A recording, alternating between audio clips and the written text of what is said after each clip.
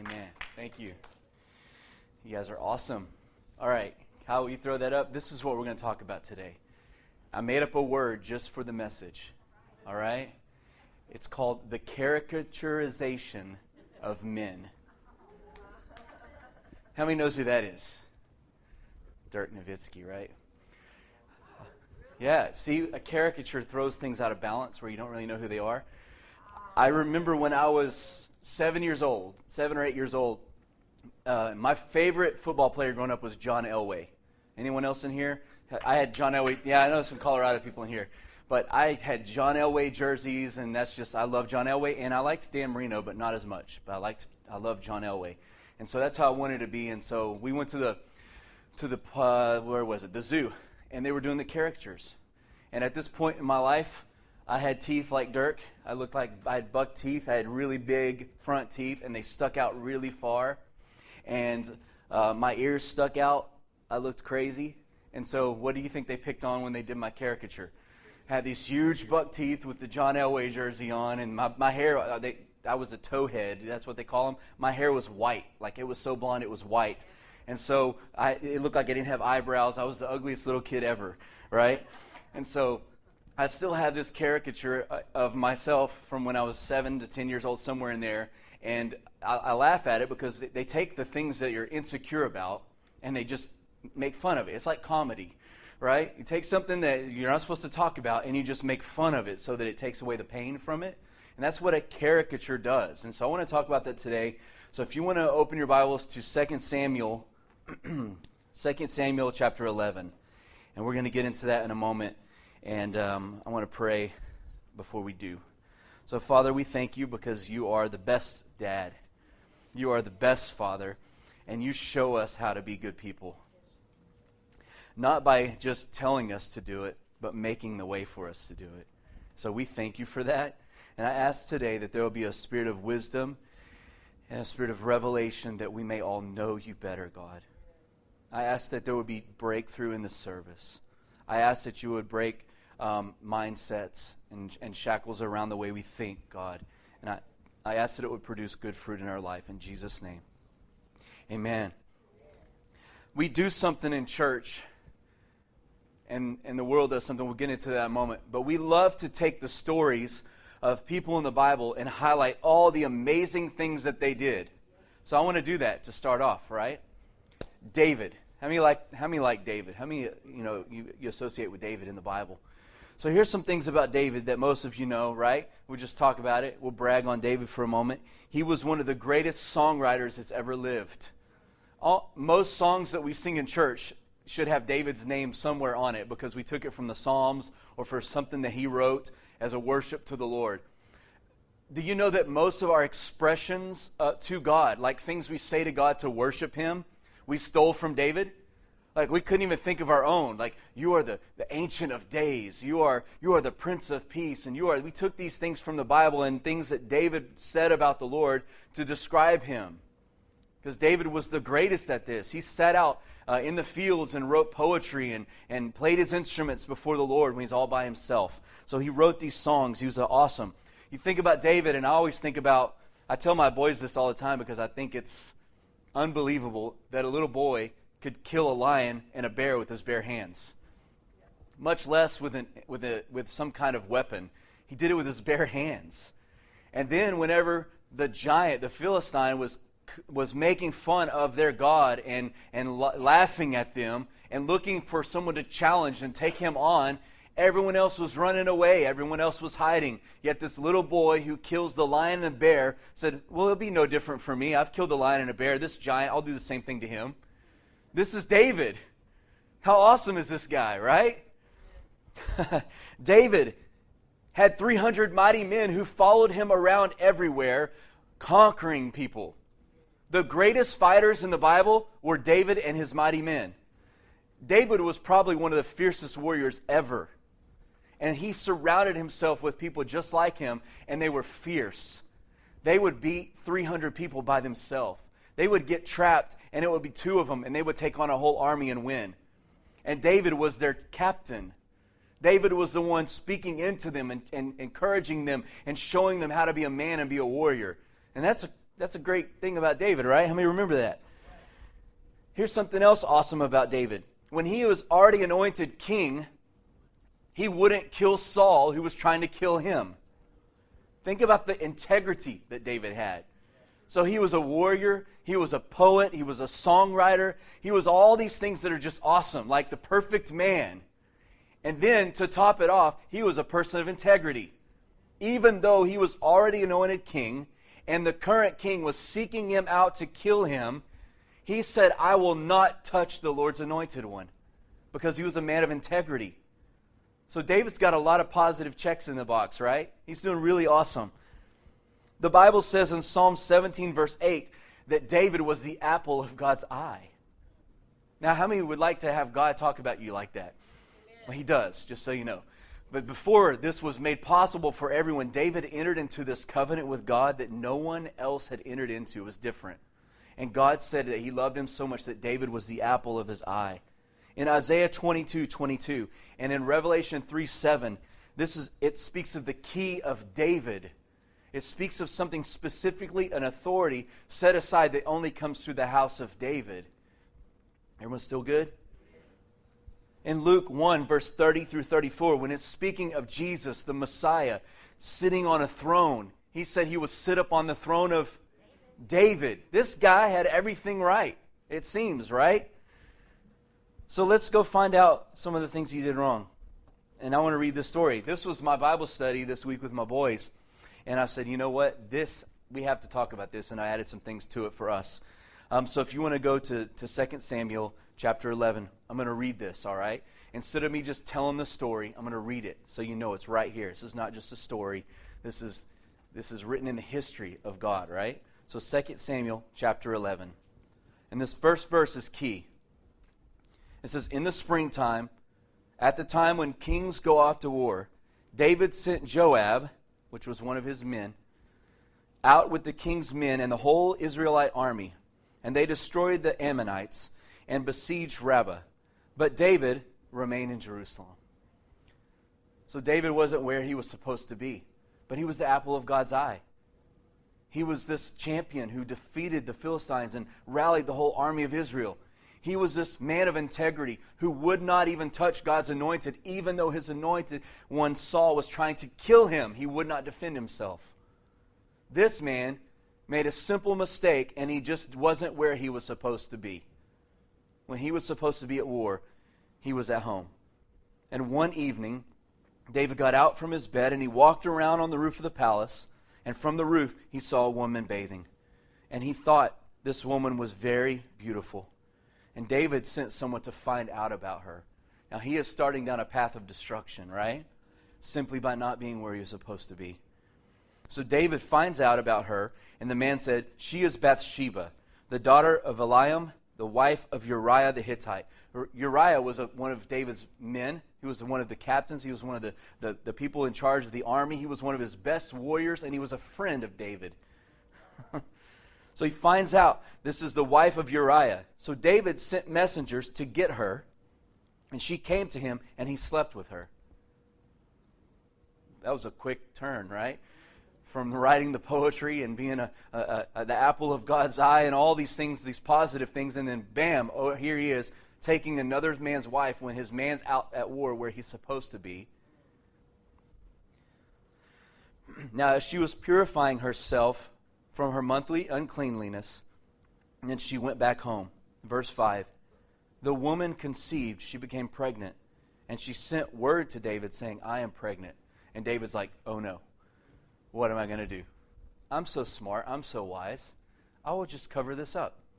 It's funny because the day before I taught my boys about the story of Adam and Eve, and when they sinned, the first thing that they did was they wanted to hide and cover it up and blame someone else. Well, here it is. Sin always does that. It's these same little things. We want to hide from God, we want to cover up our sin, or we want to blame someone else. And here's exactly what David did. He's trying to hide this. So David sent word to Joab, the captain of his army, send Uriah to me. And Joab sent him to David. And when Uriah came to him, David asked him how Joab was, and how the soldiers were, and how the war was going. It's crazy. He's like trying to make this like just a typical meeting with the guy, right? knowing he just stole this man's wife and now she's pregnant with his child, and he's already plotting how he's going to cover this up. So then David said to Uriah, why don't you go down to your house and wash your feet? And that's code for go down to your house and you go sleep with your wife. That's what he was wanting him to do, right? He's wanting to cover this up. They didn't have, Montel Williams or whatever all the shows were. Maury Povich, that's what I was trying to think of. Maury Povich to get the DNA testing back then. They didn't have that, so he thought, you know what, we can just cover this up. And if he'll just go and wash his feet and stay in his own home, and if he'll stay in his house and sleep with Bathsheba, then when she's pregnant, he'll think that it's his son and it will be okay, right? The plotting, right? So Uriah left the palace, and a gift from the king was sent to him. Verse 9, but Uriah slept at the entrance to the palace with all his master's servants, and he would not go to his own house. Why? Because Uriah was a man of integrity. He was a man of honor.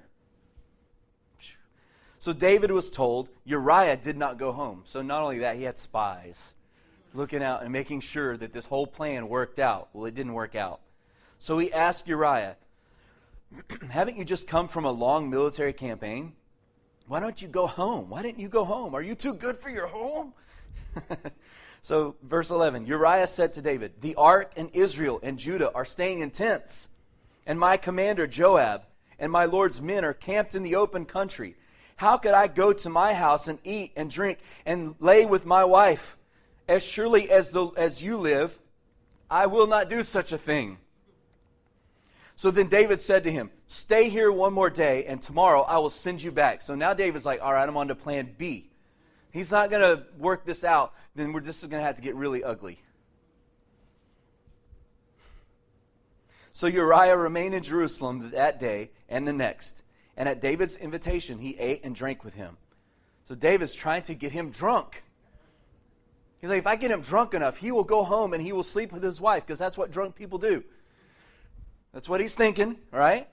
But in the evening, Uriah went out to sleep on his mat among the servants again, and he did not go home. David's on to plan C now.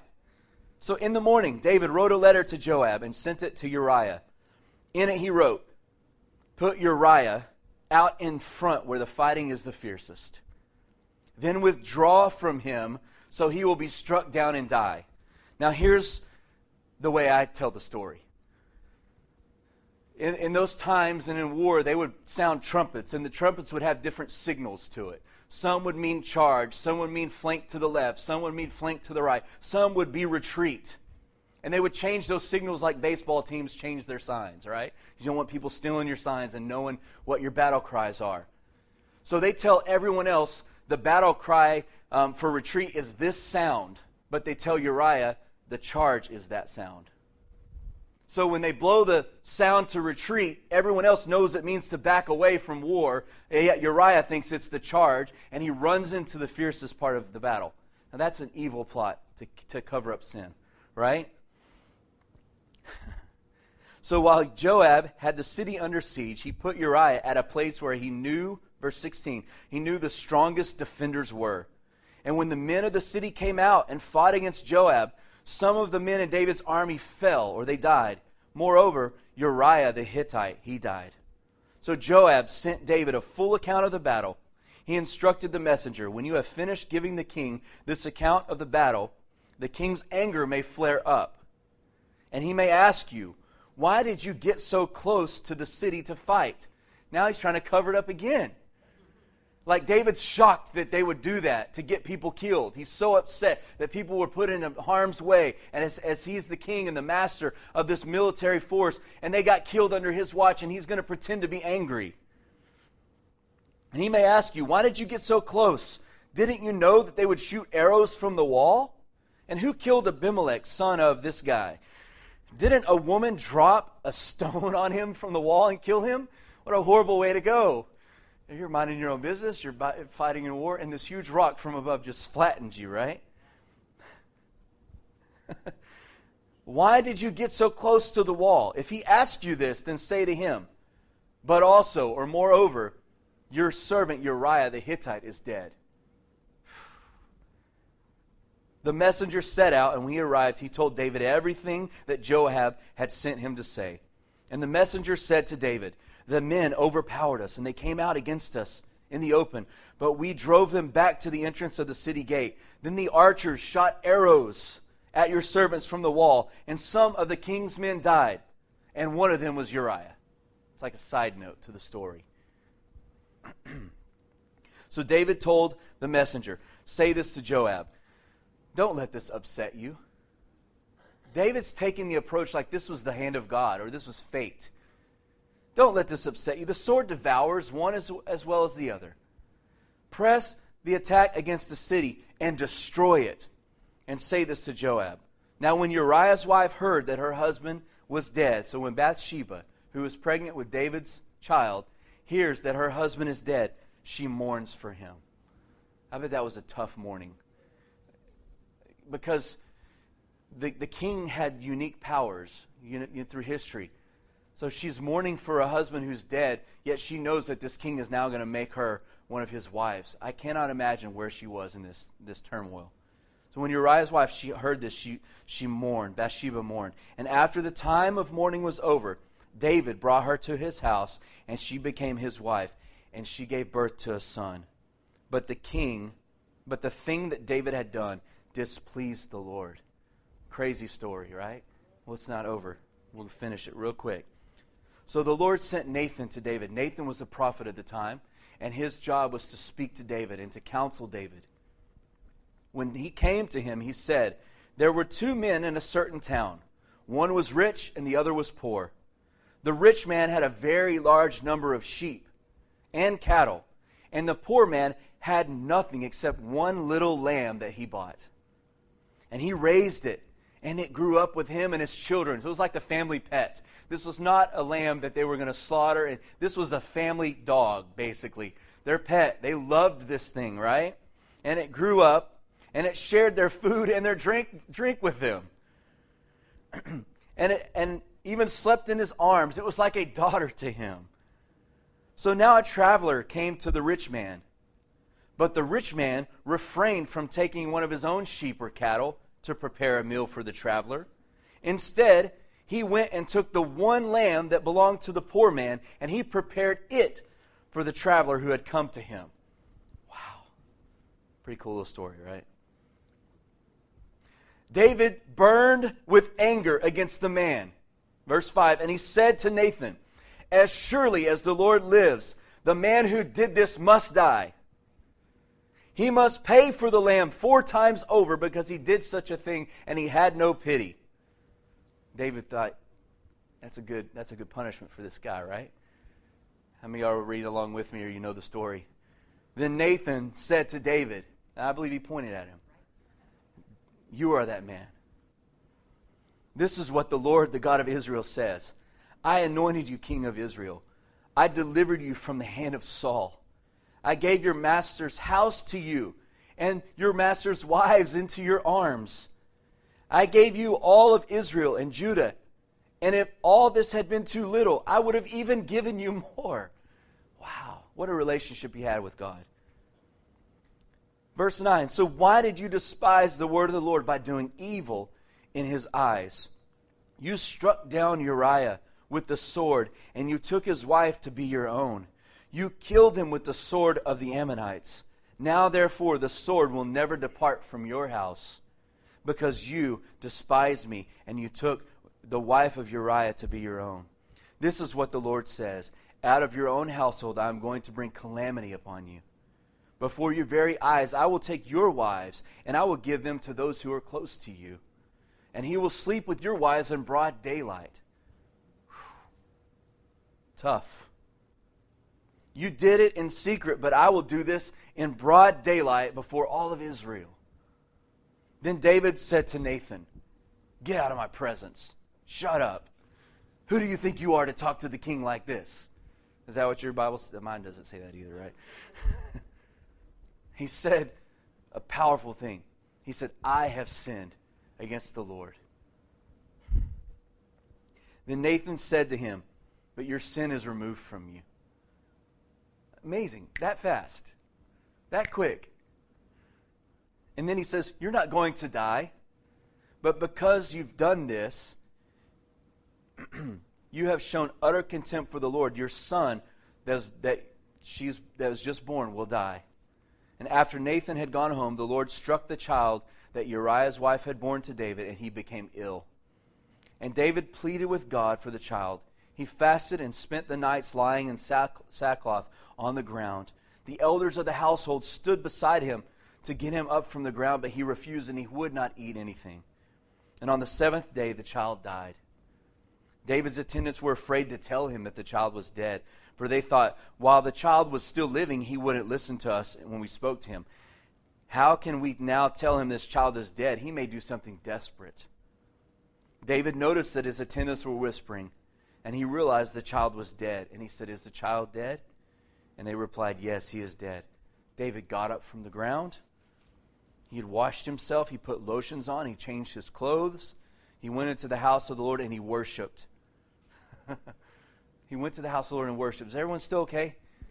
I know it's like story time with Jared today, but then he went to his own house, and at his request, they served him food, and he ate. And his attendants said, why are you acting this way? While the child was alive, you fasted, but now the child is dead, and you want to eat? He said, while the child was still alive, I fasted and wept, because I thought, who knows, maybe the Lord will be gracious to me and let the child live. But now the child is dead, why should I go on fasting? Can I bring him back? I will not go to him, but he will return to me.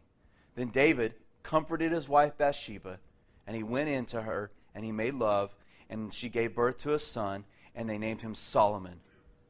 The Lord loved him, and because the Lord loved him, the Lord told Nathan to call Solomon Jedediah.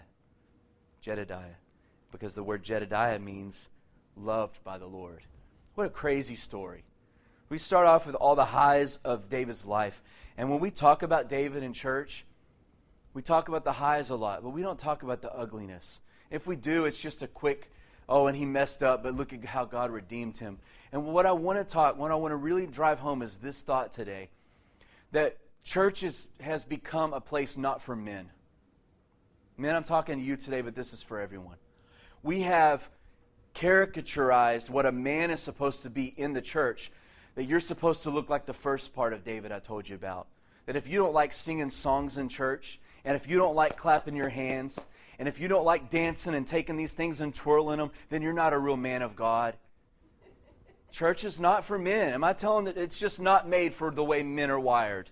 We want to conquer something. We want to build something. We don't want to sit in a room and listen to somebody talk for however long they want to talk, right? Then when we come to church, we hear the caricaturization of what a man's supposed to look like. Well, you're supposed to lead the Bible study in your home. And you're supposed to go out and you're supposed to make a living. And when you get home, you're supposed to pray with your kids. And we name all these things that are all good. We should have those things, right? But over time, it has become a caricature. We've exaggerated what a man is supposed to look like. And we've forgotten that men are real people. Men are rough people. We're rough around the edges. And it's okay. Guys, I want to tell you right now, it is okay for you to be a man. I should have heard a lot of amens from you guys. See, you're trained. Like, even that's weird to us. Guys, it's okay for you to be a man. Growl, do something. Hoorah. Yeah, I like that better. Hoorah. So what has happened is by caricaturizing men, we've actually castrated men. We've highlighted the things that we think you should be, and we've hidden the things that we don't think you should be because we frown upon those things. It was the warrior, the conqueror in David that led him into sin. He saw something that was beautiful to him, and as a warrior and as a conqueror, he saw a beautiful woman. I must conquer beautiful woman. I'm telling the truth, right? What we do is we tell you men, you can't have urges, you can't have passions, you can't be a man. We've caricaturized what a man's supposed to look like. And by doing so, we have cut off the life force of man. Now, those passions that God has given us as men were not meant for us to take them and use them to sin. They're meant to shift and to conquer different things than what we realize. But what we have done is we've done a disservice to men by saying you're supposed to look just like the David who wrote poetry. And so now we've got a generation of boys and young men that don't even know what a man looks like. We have more gel product, no offense, in our hair than our wives and women do. And I'm all for looking handsome and all that kind of stuff. You can't tell by looking at me most of the time. But let's be a man, right? And we have become this dainty man because the world is trying to say manhood is ugly, manhood is scary, manhood is not attractive. So what have we done? We have removed the heart of the champion that's in a man. And we've said you need to be domesticated. You need to be more like a wife. You need to vacuum more. No offense. You need to, and I do those things. I share those things, but I'm painting a broad picture here. I'm making generalizations. And what we have done is we have taken away the things that will cause the fathers to rise up and lead their kids, lead their families, lead their businesses. You guys okay?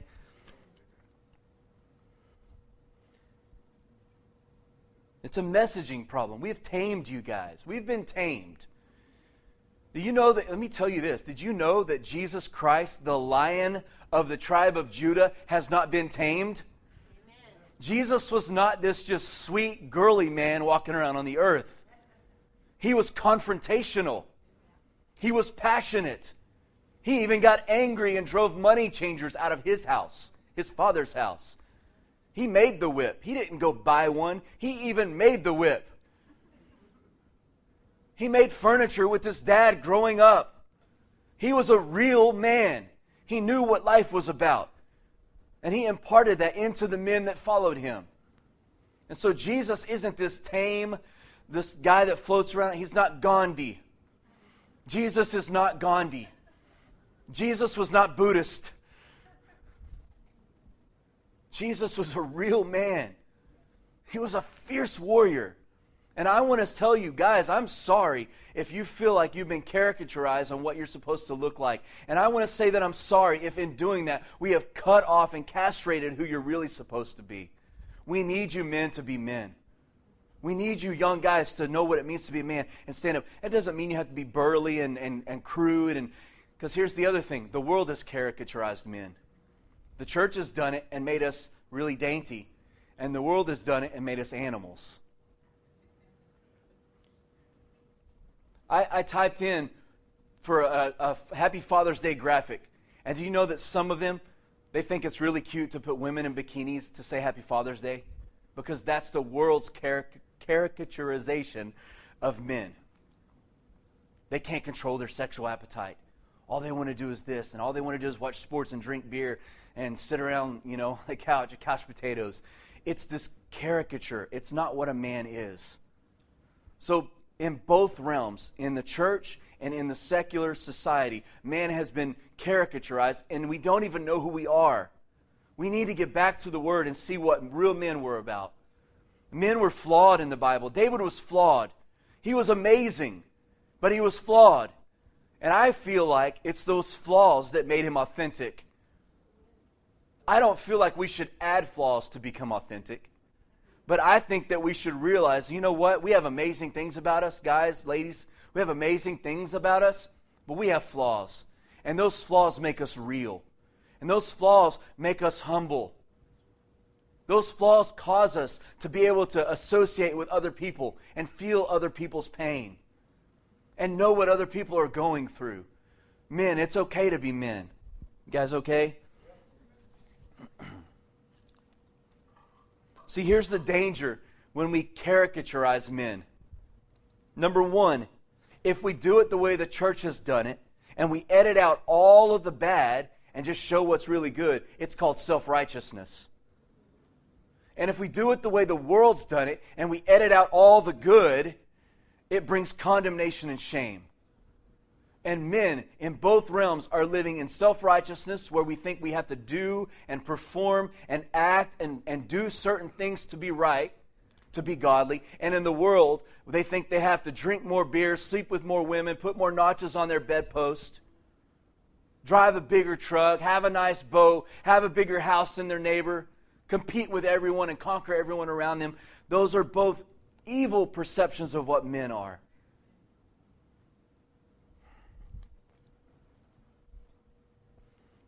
So what do we need to learn from David? He was a good man. He was one of the best men that ever lived. He was a flawed man. He did some of the most detestable things that anyone in the Bible did. Moses did too. Moses killed somebody. They killed somebody and they still led Israel out of bondage and still wrote so many songs and poetries, and God's going to send Jesus back to sit on the throne of David, a murderer, someone who stole someone else's wife. You guys okay? God is not interested in you being perfect and performing perfectly. This is what He's interested in right here. In Acts 13, verse 16 through 23, you can read this, but it says that David was a man after God's own heart. How many want to be a man after God's own heart? How many want to be a lady after God's own heart? Flaws and all, I'm after God. Mistakes and all, I'm pursuing God. Even when I'm doing really well, I'm pursuing God. Even when I'm doing my worst and I'm falling and stumbling and I've made mistakes, I still turn to the Lord and run after Him. We're God chasers, right? Amen. Now here's the best part of all this. So we're going to close with this. Psalm 51. So after Nathan points his finger at David, says, "You're that man. You are the one who did this evil thing." David fell on his face, tears his clothes, and repents before God. And then he writes Psalm 51 as a repentance song to the Lord. Let's read it. Psalm 51, verse 1. "Be gracious to me, O God, according to your loving kindness." When we're asking for God's grace, it's really a good idea to not ask Him for grace based upon our goodness. It's really good the way David says, "Be gracious to me, God, according to your loving kindness." Because I'm not good at all. "According to the greatness of your compassion, wash away my transgressions. Wash me thoroughly from my iniquity and cleanse me from my sin. For I know my transgressions, and my sin is ever before me. Against you and you only I have sinned and done what is evil in your sight, so that you are justified when you speak and blameless when you judge." You know what David's saying there?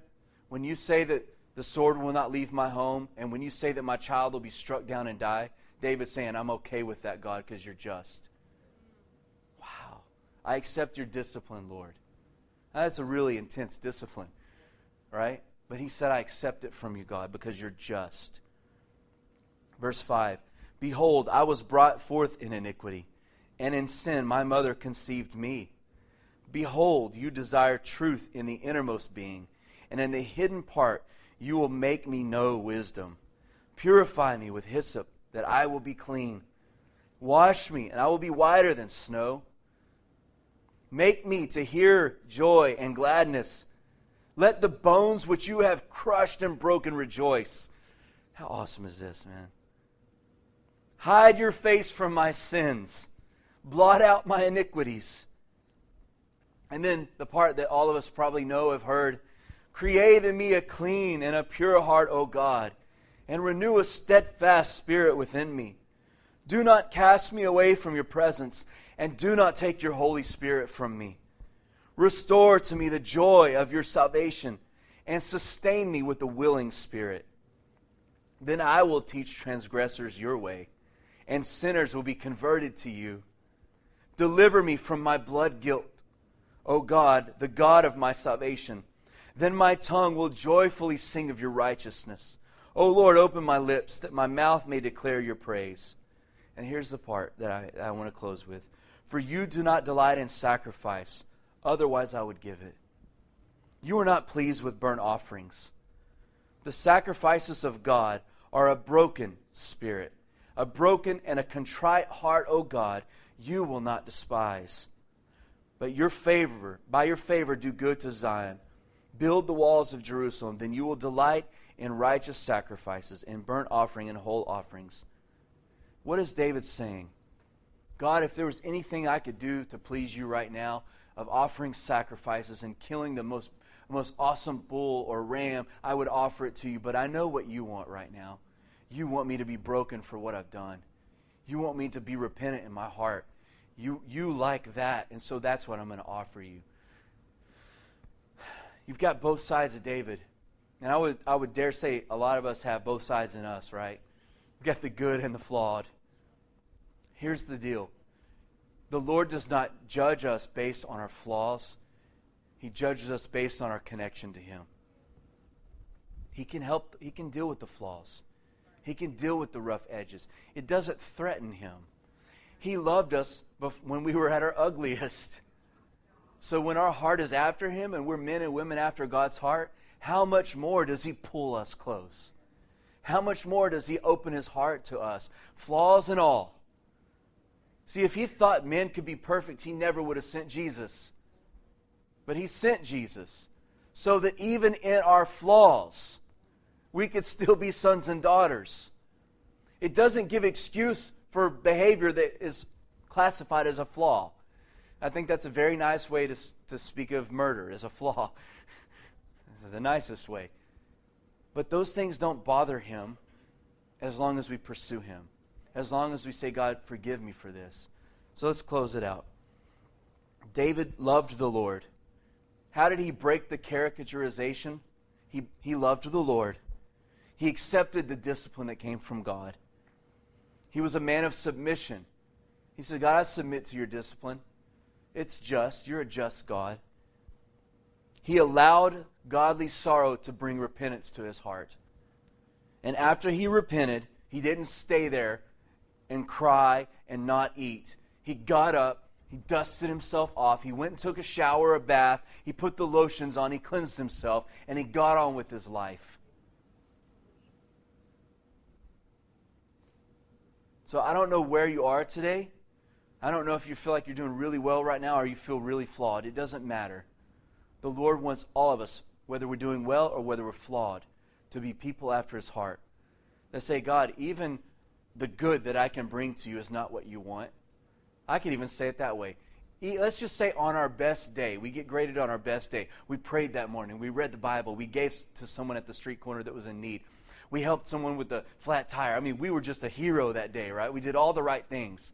Even if we came before God with all of that and say, God, here's what I bring to you as an offering, He would say, that's not the offering I want. The offering I want from you is a broken and a humble and a contrite spirit. So whether we're on our worst day or our best day, it does not matter. He wants us to be humble people who see Him as God and recognize our dependence upon Him. You know, in 1962, Madalyn Marie O'Hair, under the influence of an evil spirit and a political climate, by herself with an organization of people with money, took prayer out of schools. Now, you've heard this, but does anyone remember the full prayer? I just remember part of it. But it says, God, we recognize our dependence upon you. This is what they prayed every day. God, we recognize our dependence upon you. And we pray for your blessings upon us, our parents, our teachers, and our country. That was a broken and a contrite nation that said, God, we recognize our need for you. That's what it looks like. I want to ask you, how close do you feel to your need of God? Like, how familiar are you? When's the last time you really felt, man, I really need the Lord? I mean, I'm talking about beyond the platitudes, beyond the, oh, that's just what we say. I mean, where my heart really says, you know what? I may be doing good or bad, doesn't matter. I can't do anything without the Lord. I am dependent upon Him. I mean, really, that's what the Lord wants from us. That's what a man looks like. Guys, that's what a man looks like. Whether you're conquering the world and you have a Fortune 500 company, or you've stolen your friend's wife and had her killed and now she's pregnant. Both ends of the spectrum. The Lord wants us to come to Him broken and contrite. I need you, God. I'm desperate for you. I can't do this without you. So So would you just close your eyes? I want to pray. Father, we ask that you would help us to break this caricaturization, to break the mold that we've said men and people of God have to fit into. I ask that you would help us to be freed today, God. I ask that you would take us from being domesticated back to being wild.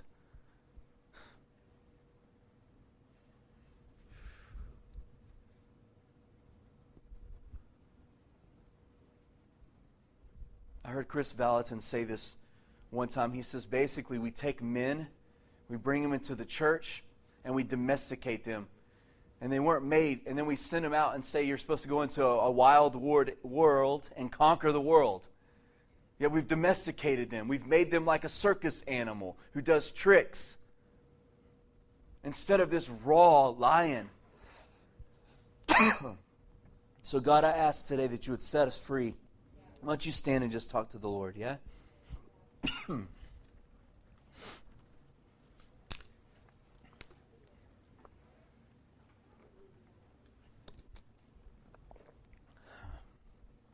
Yes, God.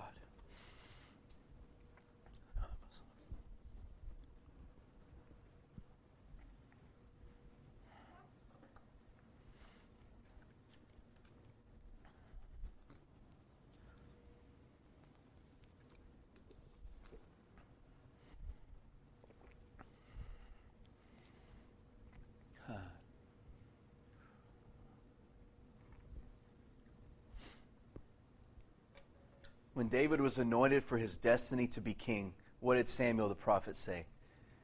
Don't consider his height or his appearance. Man does not look at God does not look at the outward appearance. God looks at the heart. Man looks at the outside. God looks at the heart. I want you to pray for someone next to you, right?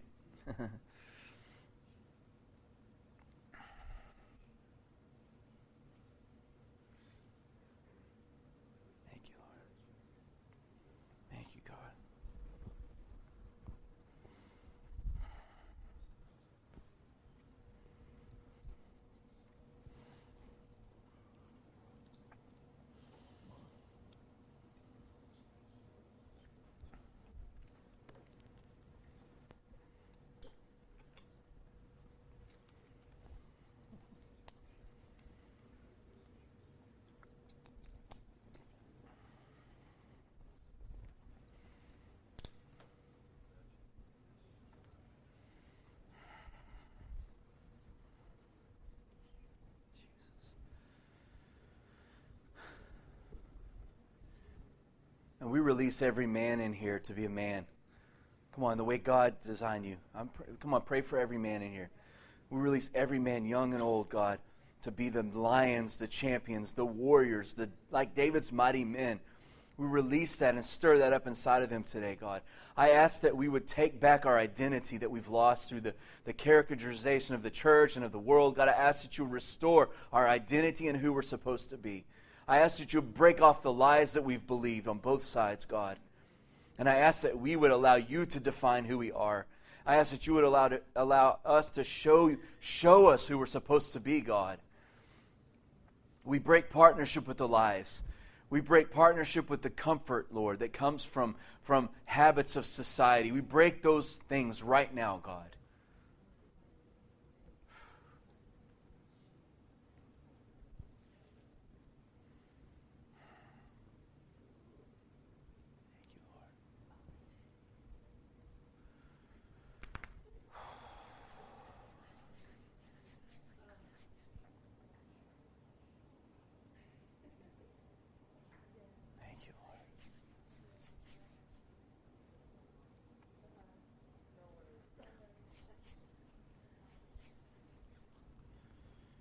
Hey, men, are you ready? Y'all ready? I mean, for real, to throw off all that stuff? Really? A couple of you? Are you ready? The world needs you, man. Now more than ever. You are the key to God's plan for the end times. The spirit of Elijah, the spirit of fatherhood, turning the hearts of fathers to the children. You are the key. Men, you're the key. Why don't you look at another man and say, I'm the key. I'm the key. I'm the key.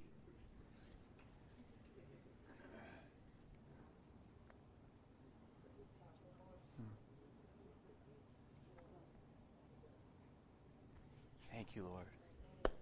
Well, we're going to open the altars. You want to, maybe you're far from the Lord and you want to return. That turning of your heart starts it. That's it. It's turning to the Lord. So if you want to come to the front for that, you need prayer for healing. Again, turn your heart to the Lord. You need a miracle. You've had a rough week and you want someone to stand and pray with you. Someone's going to meet you here at the front. I say happy Father's Day to all you guys. I really hope that you feel unleashed. I really hope that. All right? So we're opening it up. We love you guys. We bless you. Have a great rest of the day.